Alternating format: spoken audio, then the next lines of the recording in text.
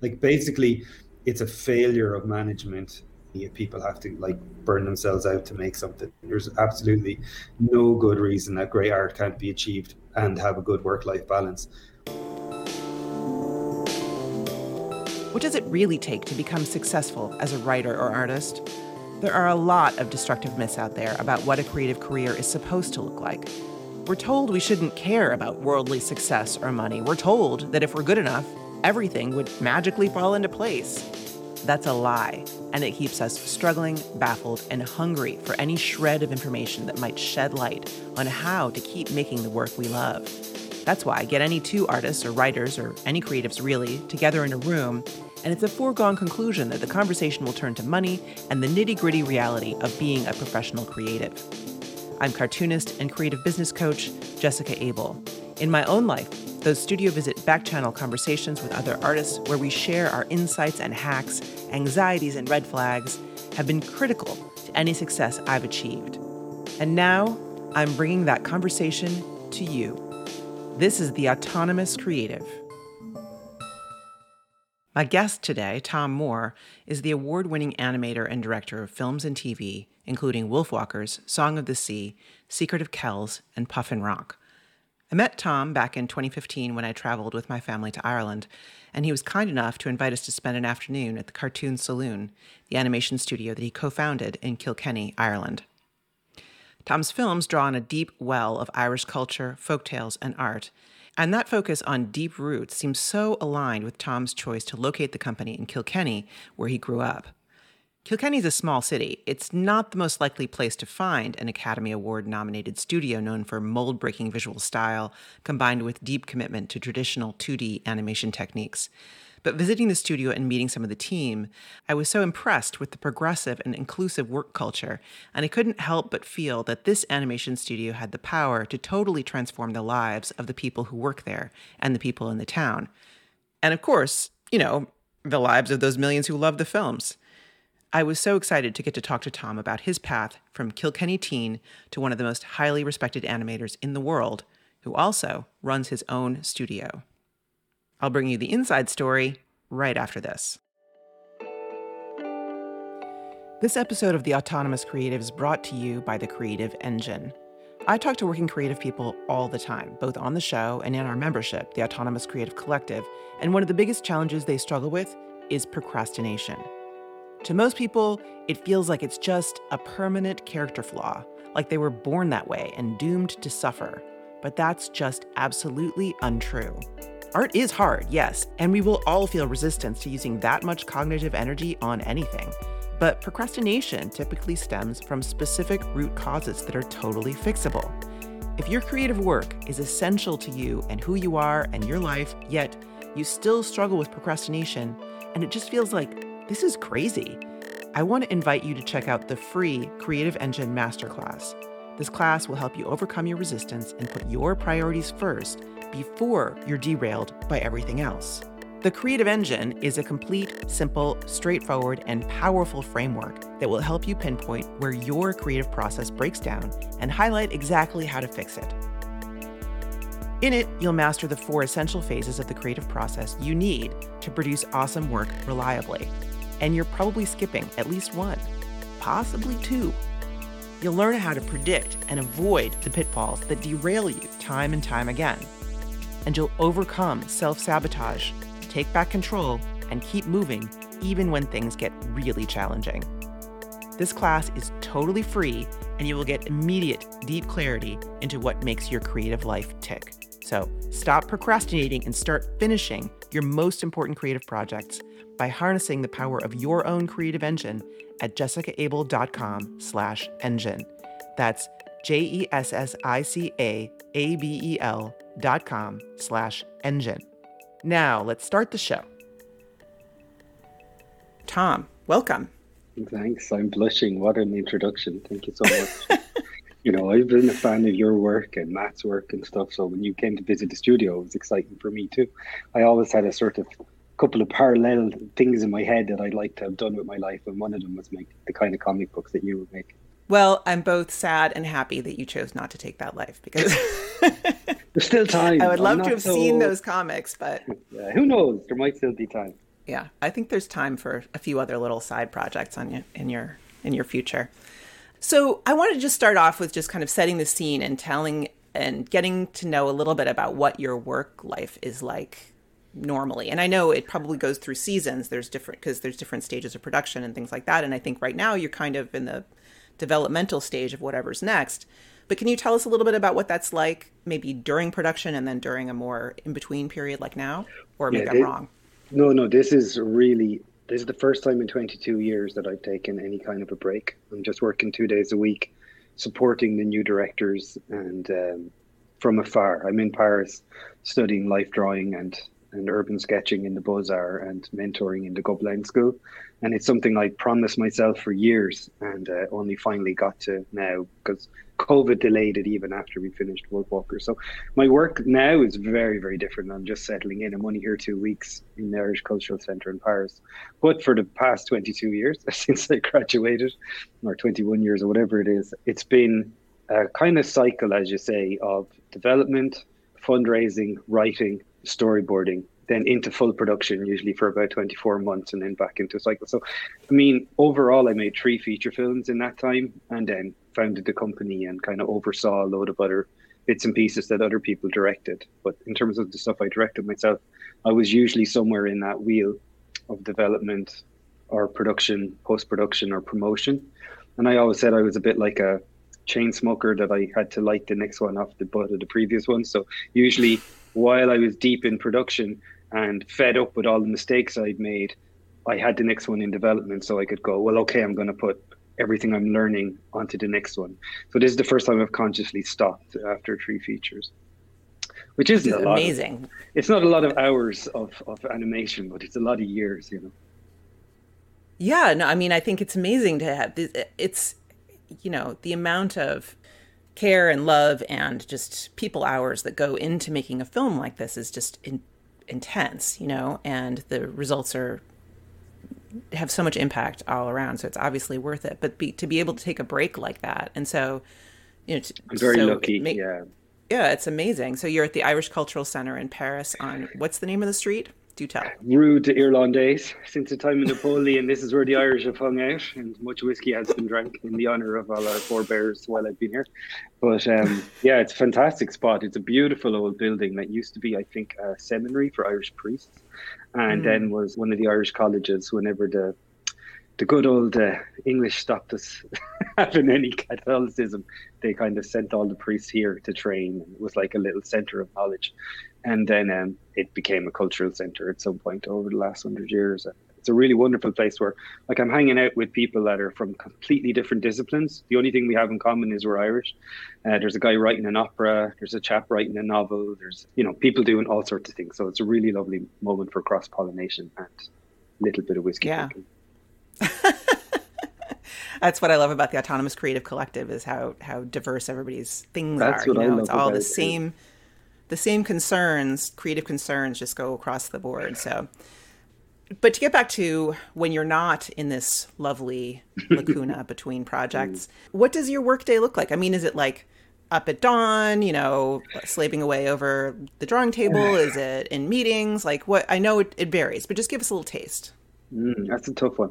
Okay, so at peak production, I'd often be waking up early, worried about what had to be dealt with that day.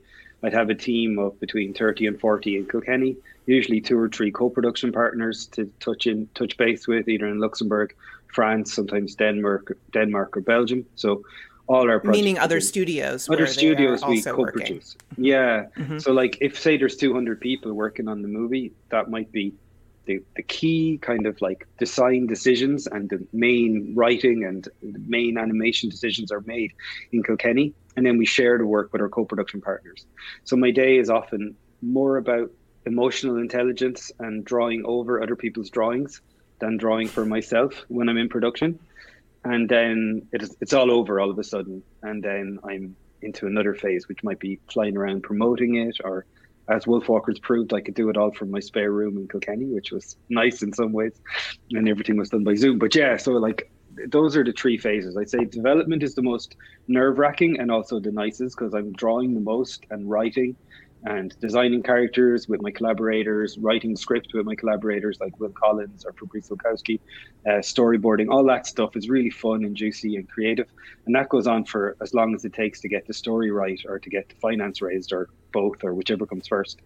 And then that intense up at the crack of dawn into late at night every night for about 24 months is the kind of the grind of production.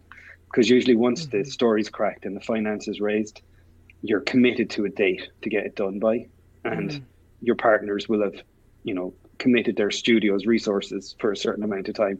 So you're really against the clock, and you're really trying to do the best you can within that little chunk of time.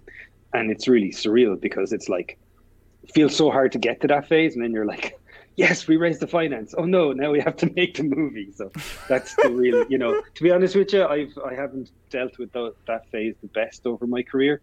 I don't think I was taught enough about the emotional intelligence needed and the self reflection needed during that period. So I'm pretty sure I burnt out on each movie at a different point. You mean in the self-management of sort of the amount that you're pouring into the process and the intense communication with other people, all those kinds of things? Yeah, and like Wolf Walkers was much more collaborative, but even then, I still like to do a lot myself in a maybe a bit controlly way. So that was often the work that was done at 6 a.m. or whatever. Mm-hmm. And then they come in and they see a bunch of stuff on their desk and they go, Tom, what's up? Something like that. Something like that, yeah.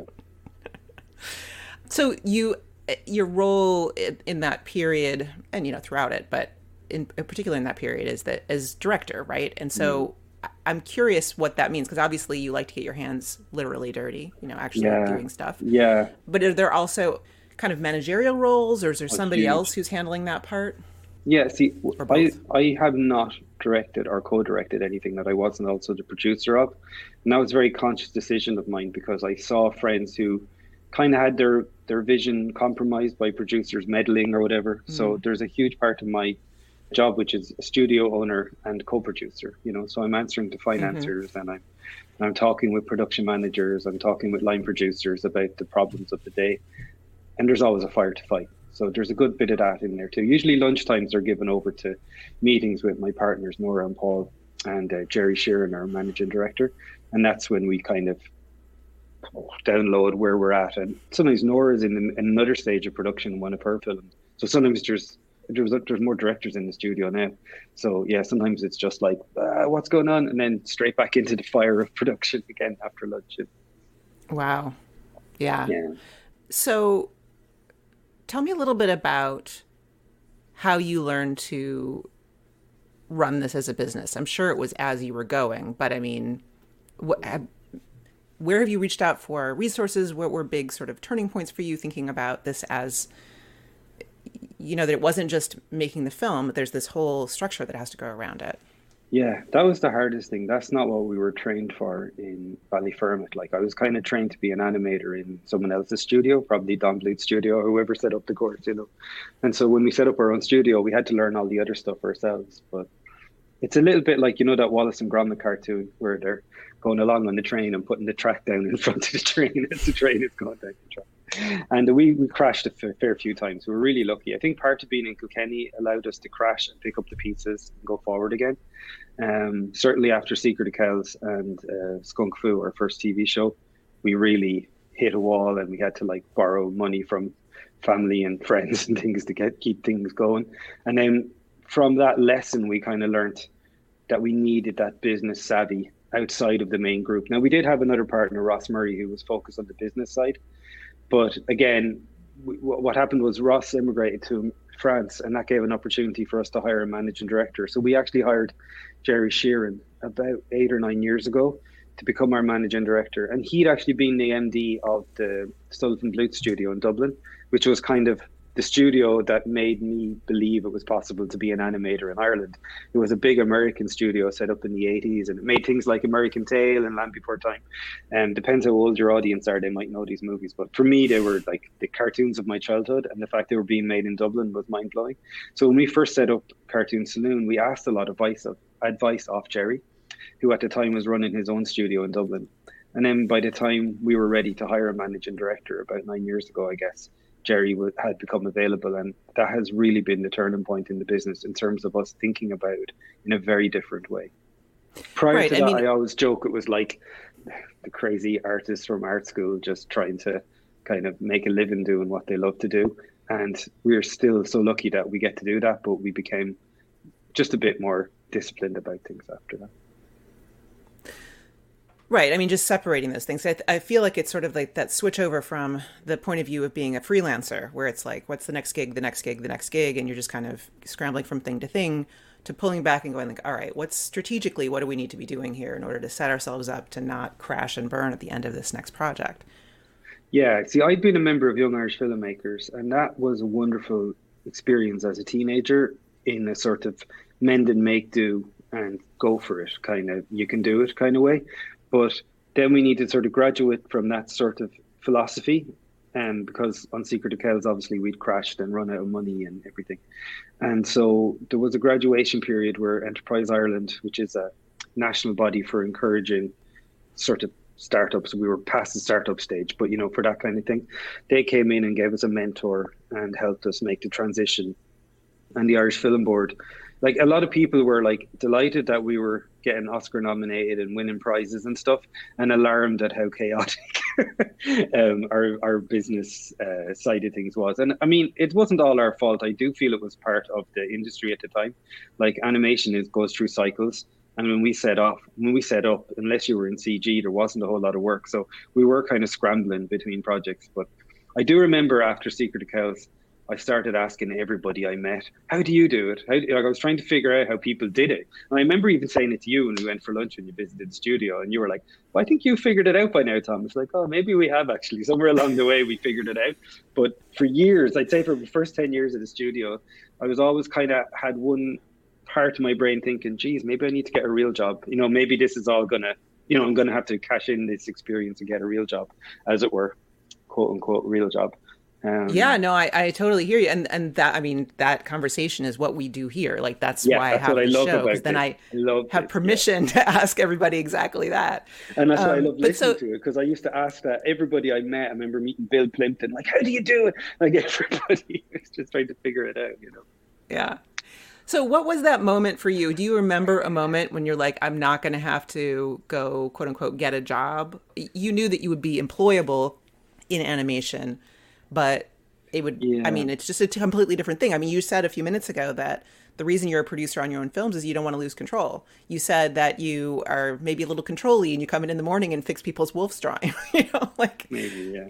Kind so of what, along those lines. I think I'm better now than I was. But yeah, I do know oh what no, you mean. I mean I'm Yeah, teasing, yeah, but yeah, I understand, not in this kind of like not in a pejorative way, but in a, yeah. we have a vision. I mean, you have a vision. You want to do 2D animation. You want it to be stuff that's rooted in your own, history, experience, all these other kinds of things, and these are not standard issue films. They're not cookie cutter in any dimension, Mm. and so you have to have that kind of control in order to make that stuff.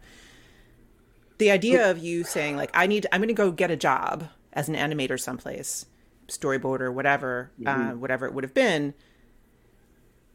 And I know you were thinking about that in the first part of your career. So what was there a moment when you're like, nope, I work here. This is me. I do Yeah. this. Yeah, what happened was Ross Stewart, who co-directed Wolfwalkers with me, had been the art director on Secret of Kells. And obviously, when we crashed, we had to shrink down to just like 10 people. And Ross had been contacted by Leica to do some production work for Paranorman. And I was like, oh, I'd love to be part of that too, because I loved what Leica were doing. I was a fan of Coraline. And The Secret of Kells was kind of in its slow burn phase. It was picking up awards, but as I told you, we weren't, we were scraping together a living doing commercials and making a short film and stuff. So we weren't really booming. And I was picking up that work with Ross doing production design. And then it was on the cards that I might go and work with Leica, for example. And they're lovely people, and I would have loved to have worked with them. But I remember Chris Butler, the director of Paranorman. I met him at the Annies after we'd been nominated for an Oscar. And I was like, geez, I don't know. And he goes, I think you do know. I think this means you got to make your another film. And it really felt in my heart like, yeah, you're right. And it wasn't just Chris.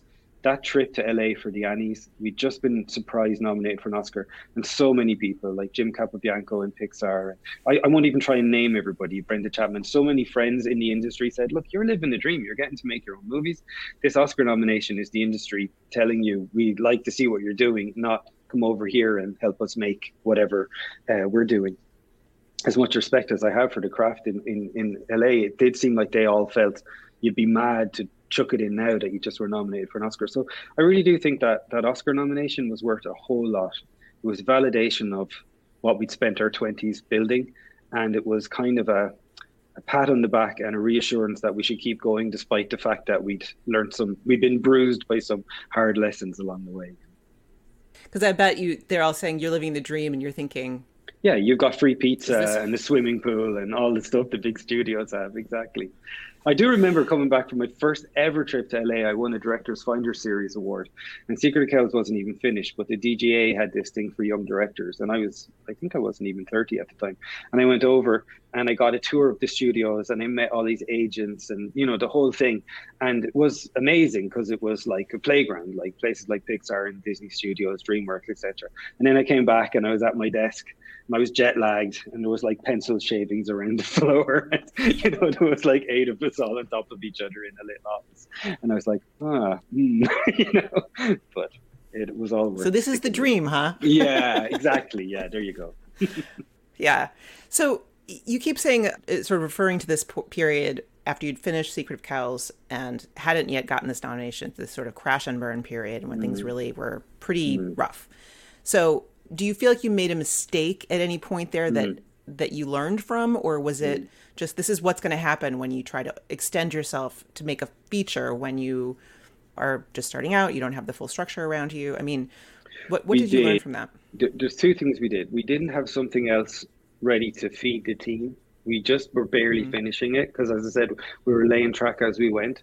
And Ross and Paul were amazing producers. Ross Murray and Paul Young, they did so much work pulling the finance together, but they were just like us. We'd all just been in college together. Ross and I had been young Irish filmmakers together. Paul had been in Ballyfermot at senior college, so none of us were business people really. Ross was much better at business and Paul was much better at business than me, but even still, we just didn't have those smarts. And if we'd brought those in while times were good, we might have rode out that storm. I say all that, and also there's factors beyond your control. I mean, it was 2009. That was after there was a crash. People had been betting on mortgages. There was stuff going on that was way beyond our control. And I remember taking meetings around the time that The Secret of Kells was finished prior to being released and nominated for an Oscar in LA. I think it was that trip I was talking about. And there was a sense of everybody was waiting for the other shoe to drop. Everyone knew, the bubble that the world had been living in was going to affect Hollywood soon. It was going to hit at some point. So there was that kind of tension in the air as well. So some things are beyond your control and you can't really do much about it. And if it hadn't been the Celtic Tiger boom in Ireland, I don't think we would have been able to raise the amount of money we raised for Secret of Kells, But capitalism is fun, booms and busts all the time. Roller coaster. Yeah. Yeah. No, I think that's great. It's like there's both the lesson that there are things you absolutely can't control and that are going to happen and you have to figure out how to ride them out. And also that you can identify specific things you could have done, like having more managerial acumen, having more capacity maybe for even as so a small totally studio. Yeah, even as a small studio, we built up a little business doing commercials, which I always hated. It always felt like using your powers for evil or something, doing commercials. And we did a lot of illustrations. We used to illustrate books. So we had a little tipping along studio for about 10 people.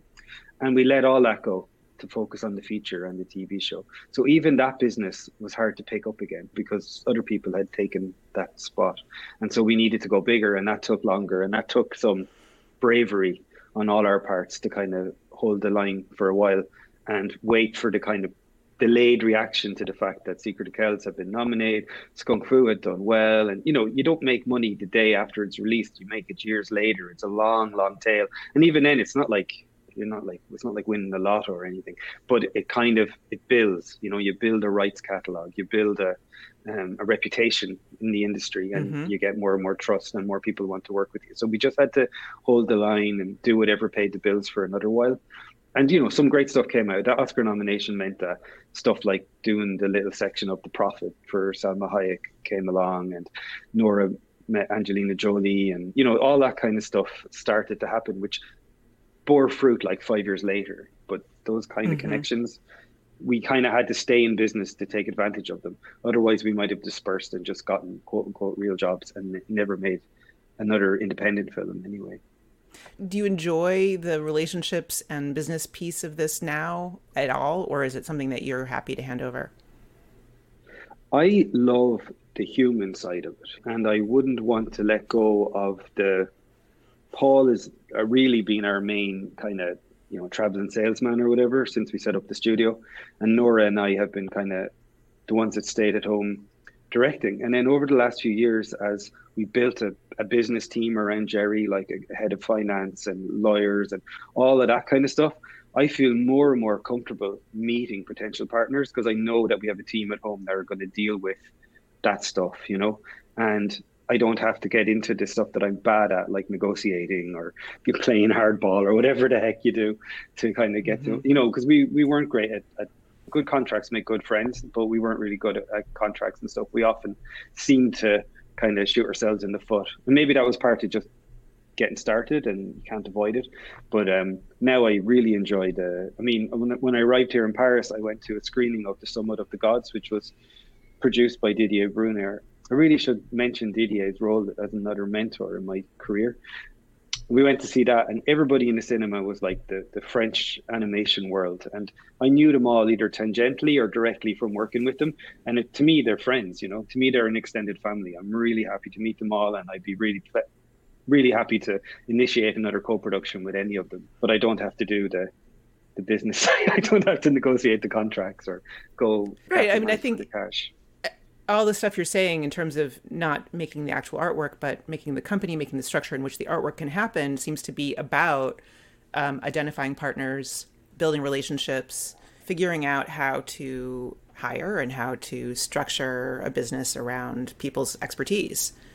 Yeah, and I think that's something that, like, the hard skills I have, whatever they're worth, they were only a small part of it. I think building the company really was about those soft skills and making connections and finding trustworthy partners and people that, and what I wanted to say was like, there's a whole other part to my story that I think, like, I kept a blog of Kells because I was so excited about everything I was learning and I wanted to share it with everyone. That's why I love what you're doing. Um, and it's the kind of thing I want to let people know. So the big thing for me was discovering European co-production.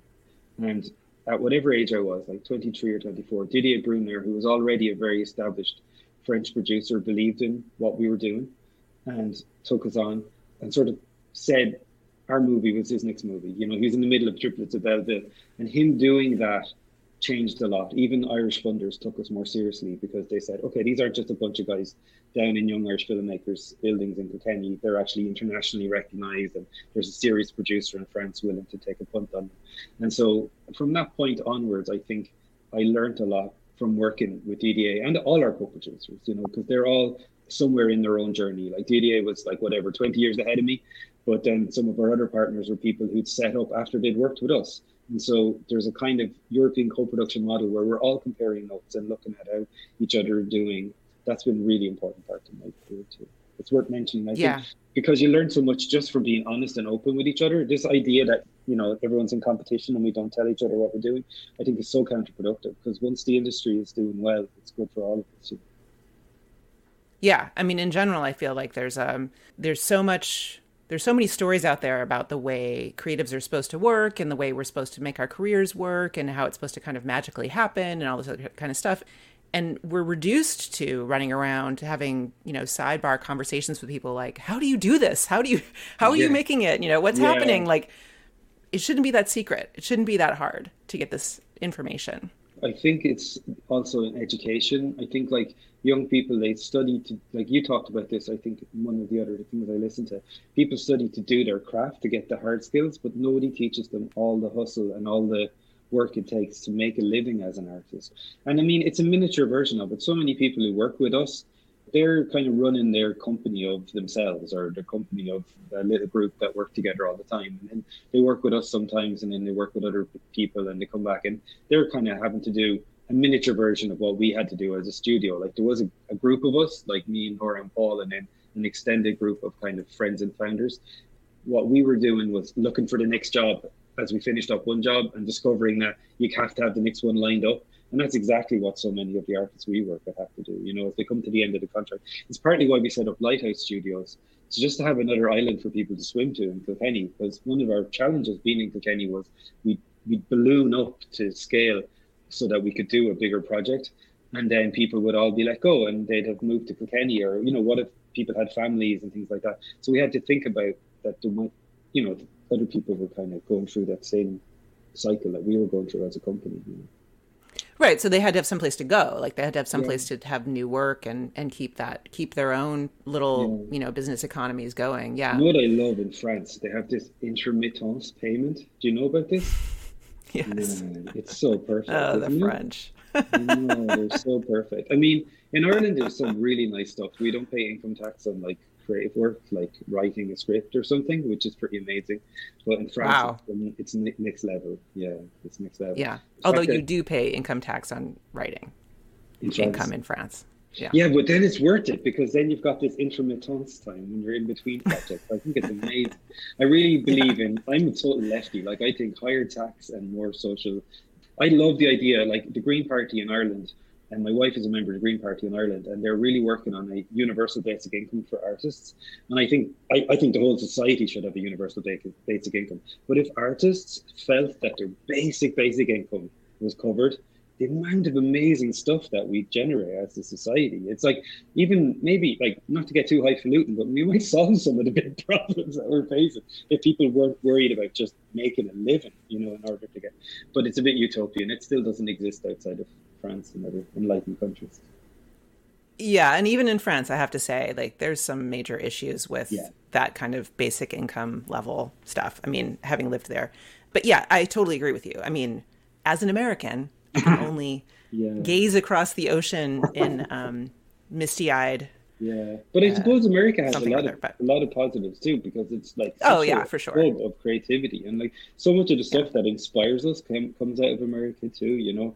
And I always feel like amazed at artists in America who like go to college and get like a big debt and all, and then go into the business. Like it's such bravery, you know. There's so much. Well, I mean, I think that there's something to be said there about the necessity is the mother of invention. When you're an artist and you do not have any social supports at all, like Americans don't, it's do or die. You know, it's kind of Mm, like you're talking about when you sign all the contracts with your production partners and everything's locked in for a film and you've got 24 months to finish the thing. You know, that energy is kind of, that's American energy. That's like, we have to do this. Like, yeah, we have no choice, you know, and yeah, it's good and bad. You know, yeah. there's upsides to it, but it's Oh also yeah, really yeah. I love the complicated. positivity, like the amount of American artists I Yeah. meet, and they're so positive, they're so upbeat about stuff, and they really want to give it a go, you know? Yeah, Europeans Yeah. can be a bit more cynical, I think. It's true. It's weird, but it's very true.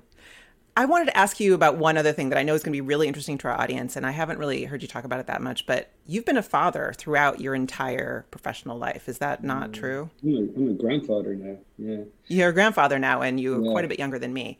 I just yeah. want to get a sense of, so your son was born when you were in school still? I was 18, so I was in Uh-huh. my first year of animation school. Yeah, my wife was just starting art school as well. She took a year off, and yeah, we were teenage parents, so that kind of straightened us up. And I mean, you know, there's a huge amount of luck. We turned out to be incredibly compatible. You know, we're still together, whatever, 27 years Yeah. later. We turned out to be really support for each other. But it's true, my wife, as an artist, had to put a lot of her own career stuff on hold until our son was about 16. She's only now like coming back into her own in the last 5 or 6 years, I suppose, really getting back out there again as an artist. She was teaching a lot. And a huge amount of those crazy times I talked about, the rent or the mortgage or whatever was paid by the fact that my wife was a teacher. But also, I think having my son made me not flit about and go, oh, I'll just work in this studio and this studio. Maybe someday I'll set up my own studio. It kind of made me make some, I kind of committed early to a lot of stuff. And I see that, I see similar things to different people for whatever reason. It may not be becoming a parent, who knows what it is. But usually there's some external factor that makes people want to go the indie route and really go and stick with it. Sometimes it's, as you said, necessity can be the mother of invention. And for me, the opportunity to build my own company and build a life in my hometown was much preferable than having to emigrate and travel around and all when my son was very young. I mean, being a parent anytime is hard. There's a lot of work involved in it. It changes your perspective on the world and those kinds of things. But also, you've had to balance this family life, and I know it's really important to you. I mean, your films are basically all about fathers and children, and like that's in there so deeply. And I love that you are seeing that this perhaps had played some part in your willingness to just throw everything into this. Yeah, and also do it. There was a lot of the juice for stuff, like you said. I mean, especially say Song of the Sea. I mean, the main character was based on my son Ben. Like, it looked like him at the time. It took so long to make it. He was fully grown and leaving home by the time it was finished. But the initial idea was he was that kid, he was 10 years old. And I think for me, the movies I make, I usually pack them full of people I love or people that are very close to me. And that way I can live with them for so long. Because it's a long journey. Like, once you commit to a movie, it's going to be maybe 5, maybe 6, maybe 7 years of your life until it's finished and over and in the rearview mirror. And even then, you have to stand beside it and either talk about it or whatever later. So, yeah, you have to pack it full of people you care about. So that's been one of my little tricks. Yeah, I love that. I know you're deeply committed to your creative work, and yet when it comes time to make the thing, it's like you short circuit. Your inner critic comes roaring out and shuts you down. You find your attention dragged off by some other shiny new object. You can't stop feeling guilty and that you should be focusing on paid work. Your clients, your children, friends, boss, parents constantly demand your attention. Here's the thing, there is nothing wrong with you. There's just a breakdown somewhere in your creative engine, and you can repair it. I want to invite you to join me for the free Creative Engine Masterclass, where you'll learn which tactics will backfire when you're trying to get traction on self-generated creative projects and what to do instead. The 4 essential phases of the creative process you must implement to produce awesome work reliably, and you're probably skipping at least one. The good news hidden in your long history of valiant efforts to make your creative life work, how to diagnose what's off track and keep moving on your work, even when things get really challenging, and the secret to how to predict and avoid the pitfalls that derail you time and time again. This class is totally free, and you will get immediate, deep clarity into what makes your creative life tick and the specific next step to take to harness the power of your own creative engine. So stop procrastinating and start finishing your most important creative projects when you join the Creative Engine Masterclass at jessicaabel.com/engine. That's JESSICAABEL.com/engine. Okay, back to the show. So I read a quote from you someplace that said, I grew up thinking it would be terribly tragic if I stayed in Kilkenny my whole life. It's cute. Like, it's exactly what like a teenager would say, right? But so you're a teenager, you're in this, small city, and then you go off to art school in the big city, and then fatherhood happens, and then here you are back in Kilkenny. Yeah. I mean, Kilkenny, I think making Secret of Kells originally, it took way longer than I anticipated, but originally there was a part of me that felt big plan B. This is a great launch pad. Like, if we make something decent here with the support of young Irish filmmakers, which felt very much like home, that's where I'd met my wife, and that's where I'd spent all my teenage years. I was kind of one of the weird art kids. I wasn't into sports and stuff. And Kilkenny is the All-Ireland champion at hurling, and I went to a hurling school. And hurling is a Gaelic sport, and because I wasn't a hurler, I was so lucky there was young Irish filmmakers to hang out in, So yeah, it felt hurling, very, animation, Yeah, I love my favorite thing. My favorite thing is that the old seminary in Kieran's, which isn't, there's not enough people training anymore at the priesthood in Kilkenny, is what we ended up renting for Lighthouse Studios. So when we were installing all the Cintiqs and stuff, I was looking at the kids playing hurling, going, "Revenge of the Nerds!" My old school, yeah, my old school, yeah. It's weird. It's a weird, cyclical, strange thing. I think stuff that was laid down, like our current president, Michael D. Higgins, I really think I owe my career to, in the way that I've met him once and shook his hand. But basically, in his career, before I was born, he'd set up things like the Irish Language TV channel, the Irish Film Board, the Section 481 tax relief. Like, the amount of things he put in place, his vision for the arts in Ireland meant that it was possible for me to have a career as an artist in Ireland. So and Mike Kelly setting up Young Irish Filmmakers, so that the town I was growing up in had a place where you could go and muck around with cameras and try and be a filmmaker as a teenager. So. So Young Irish Filmmakers, is that like a club? Yeah, what is that? basically a club. It was like an organization, and it continues.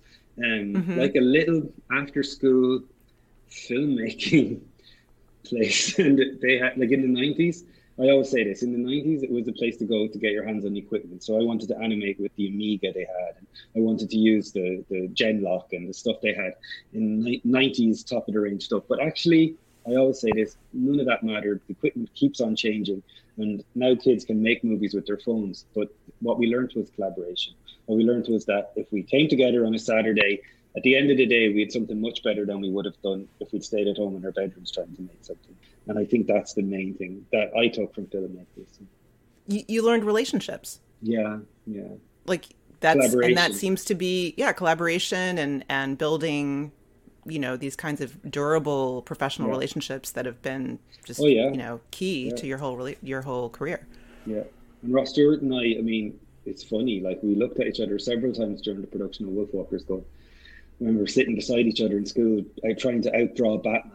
I can draw a better Batman than you when we were like 11 or 12. And then in Young Irish Filmmakers, and we joined filmmakers equally to make movies and meet girls, because we'd been to an all-boys school. We were in our 40s and we were there making a feature film together. So yeah, it's been an amazing lineage. Like, I don't know, someone used the word like kismet or something, that, we all met each other as teenagers. We're like one of those bands like U2 or something. We're still rocking. Yeah. I read an amazing article, I want to say in the New York Times a couple of years ago, that was about scenes and how relationships between artists are one of the most powerful predictors of success ever, like, of anything, and you could, it was a sort of modernist chart, and it was like, who's connected to who and how did they know each other. It was very cool. I believe that. I really do believe that. I always think that's super interesting too. So I have two questions for you, basically about work-life balance. How do you prioritize time for your family? What do you try to keep in mind to try to balance these different parts of your life? Obviously, as we've gone through, there are different phases where I'm sure it's easier and harder depending on where you are in production. But what do you have as a principle around that? I've tried to get better. I think I was bad at it. I discovered very lately that some of the stuff that was my so-called superpower was actually an OCD diagnosis, and I regret some of that stuff. Like, I remember kind of willing my son to sleep at night, reading him a story so I could get back to the animation desk or whatever. And I remember many times feeling like I'd overcommitted. I had to go to a festival. I remember being in Cannes and missing like his 4th birthday and feeling like, what am I doing? I'm losing the balance, And I think it was part of being so young and trying to get the priorities balanced up. And again, thankfully, my wife was there to kind of catch when I dropped the ball a bit. Over the years, I've learned about work-life balance, and that's why I kind of scheduled this sabbatical for myself after Wolfwalkers. I knew I couldn't just keep rolling from one into another, and I needed a bit of time to recharge, or to let the field be kind of fallow, so that you can see what happens next. Otherwise, I think you just burn yourself out. And then I do think I've burnt out and worked through burnout a few times in my career when I look back on it.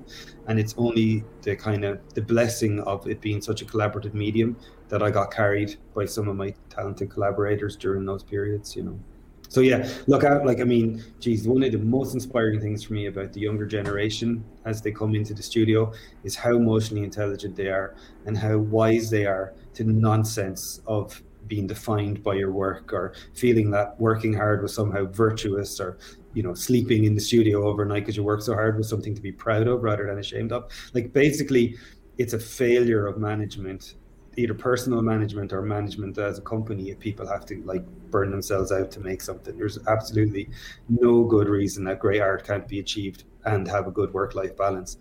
And I think honestly, my preference will be a work-life balance rather than a great movie. But that's old man maturity, I suppose.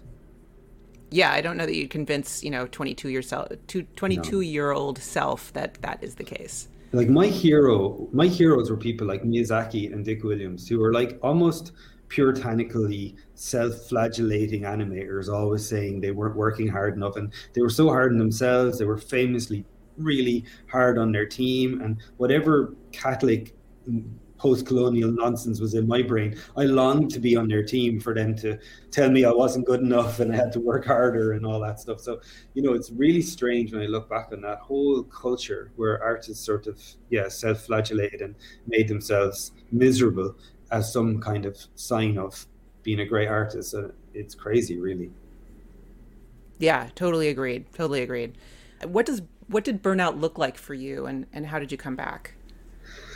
I think because because my artwork, like, my wife says I'm a nicer person when I draw a few hours per day. And I'm hoping after 6 months drawing every day, I'm going to be a saint. But basically, the drawing wasn't. There was times when I felt very burnt out with the business, with the pressure, the weight. I kind of had this. I think, as becoming a father young as well, I had this kind of paternal feeling about the business, and I sort of was kind of called responsibility OCD by a therapist, where I felt I was responsible for everybody, and it was too much. Yeah, it was classic embarrassing mental health stuff, like crying in the toilet and pulling myself together and walking into a meeting. And it's only that I'm on the other side of it and I got help that I can see how crazy that was, but that went on for a long time. Yeah. Okay, so with that in mind, what's your advice to young animators? Yeah, watch out for that. Don't Don't- don't if imagine that that's you have to happening, it's be. red flag. Yeah, well, what was huge for me around mental health was one of our animation supervisors was just so open about his own journey. And then he Mm, spoke about that, and then other people in the room spoke about it. And I was like, oh, we can talk about this. We don't have to be.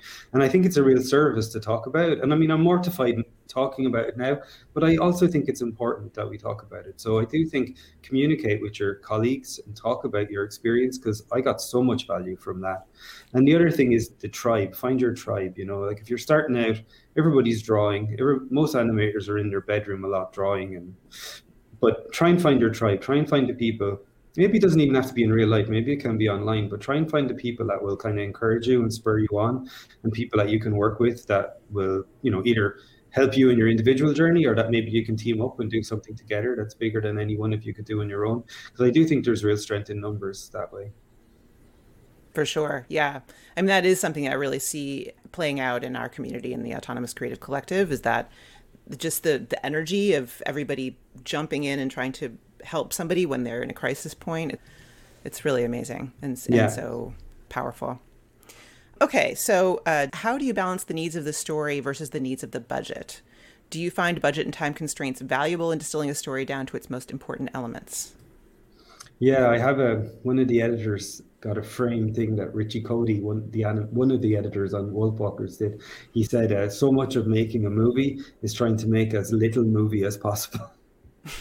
And it's really like that, and I think that there's something like a haiku about a feature film. It's very small, it's very, tight structure, not so, there's not a lot of room to be too elaborate in different directions. You have to really pare down. And then when you have a tight budget, for me, we always try to make a virtue of the budget limitations and schedule limitations, and try to find a style that worked within that budget, rather than trying to go like full Disney animation and then just looking like a cheap version of Disney when you couldn't, achieve that. So try to kind of design good solutions. I think design has been a big part of my career, and it's like designing solutions to budget problems and designing beautiful ways to make stylized animation look rich enough to justify a big screen experience without having hundreds of millions to spend on it. So Yeah, I think this whole thing of, it's sort of going back to first principles in some ways, saying like, okay, well, what we could do is just chop off all of these features from something that's being done at a higher budget and say, we're not going to do those features. And so it's going to be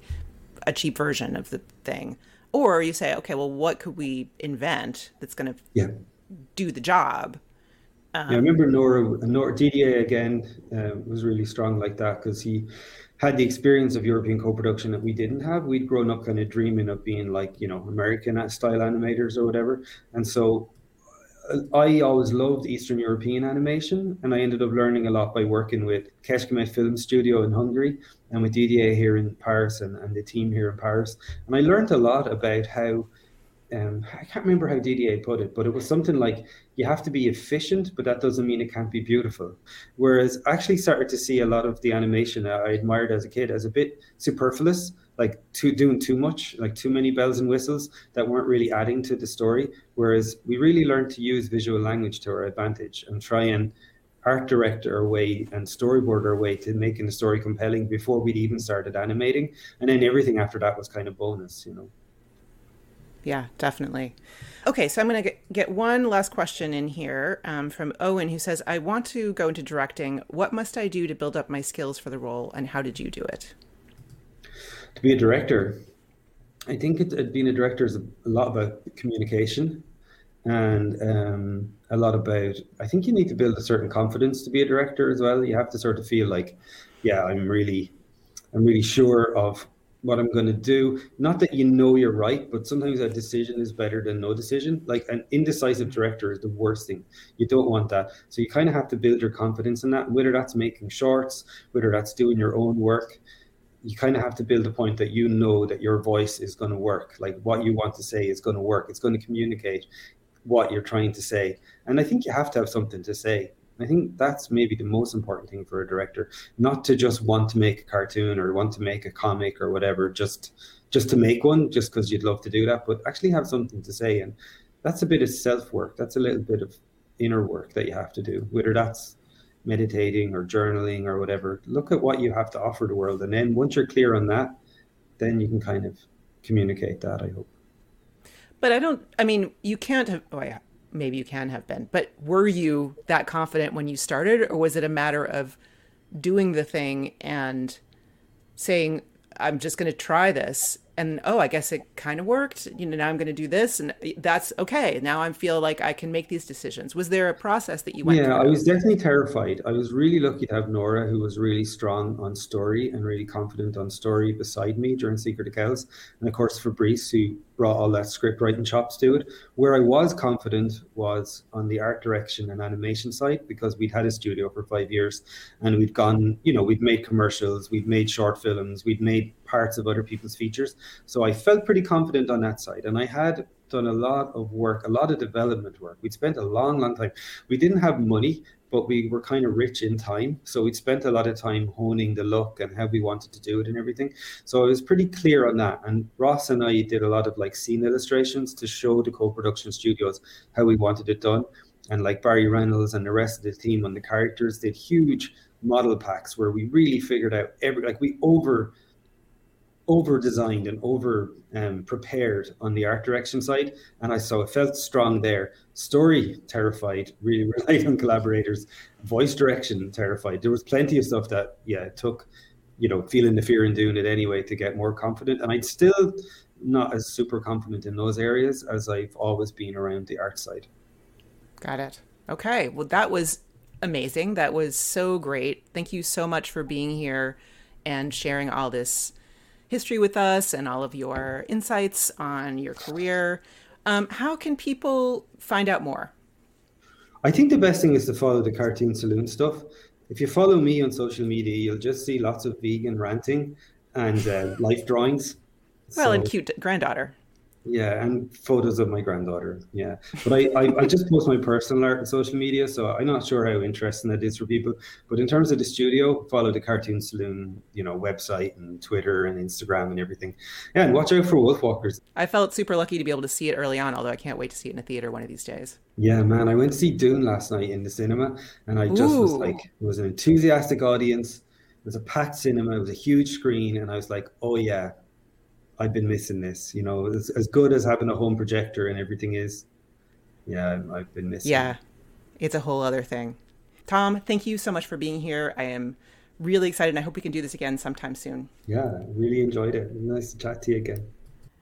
Thank you so much for joining us today for The Autonomous Creative. Our show is produced by Matt Madden. Our production coordinator is Lucina Boyhandian, and our production assistant is Rhiannon Sunday. Music is by Matt Madden, and I'm your host, Jessica Abel. You can find all our takeaways as well as any links and extras we mentioned today, plus transcripts, in the show notes. Find everything you need at acpod.show. If you enjoyed this episode, I hope you'll subscribe, and it would help us immensely if you would take a second and pop over to Apple Podcasts and leave us a rating and review. It just takes a few seconds, but it's actually a huge help to us and to our guests to get this podcast suggested to new listeners. We appreciate your help so much, and we'll see you next time on The Autonomous Creative.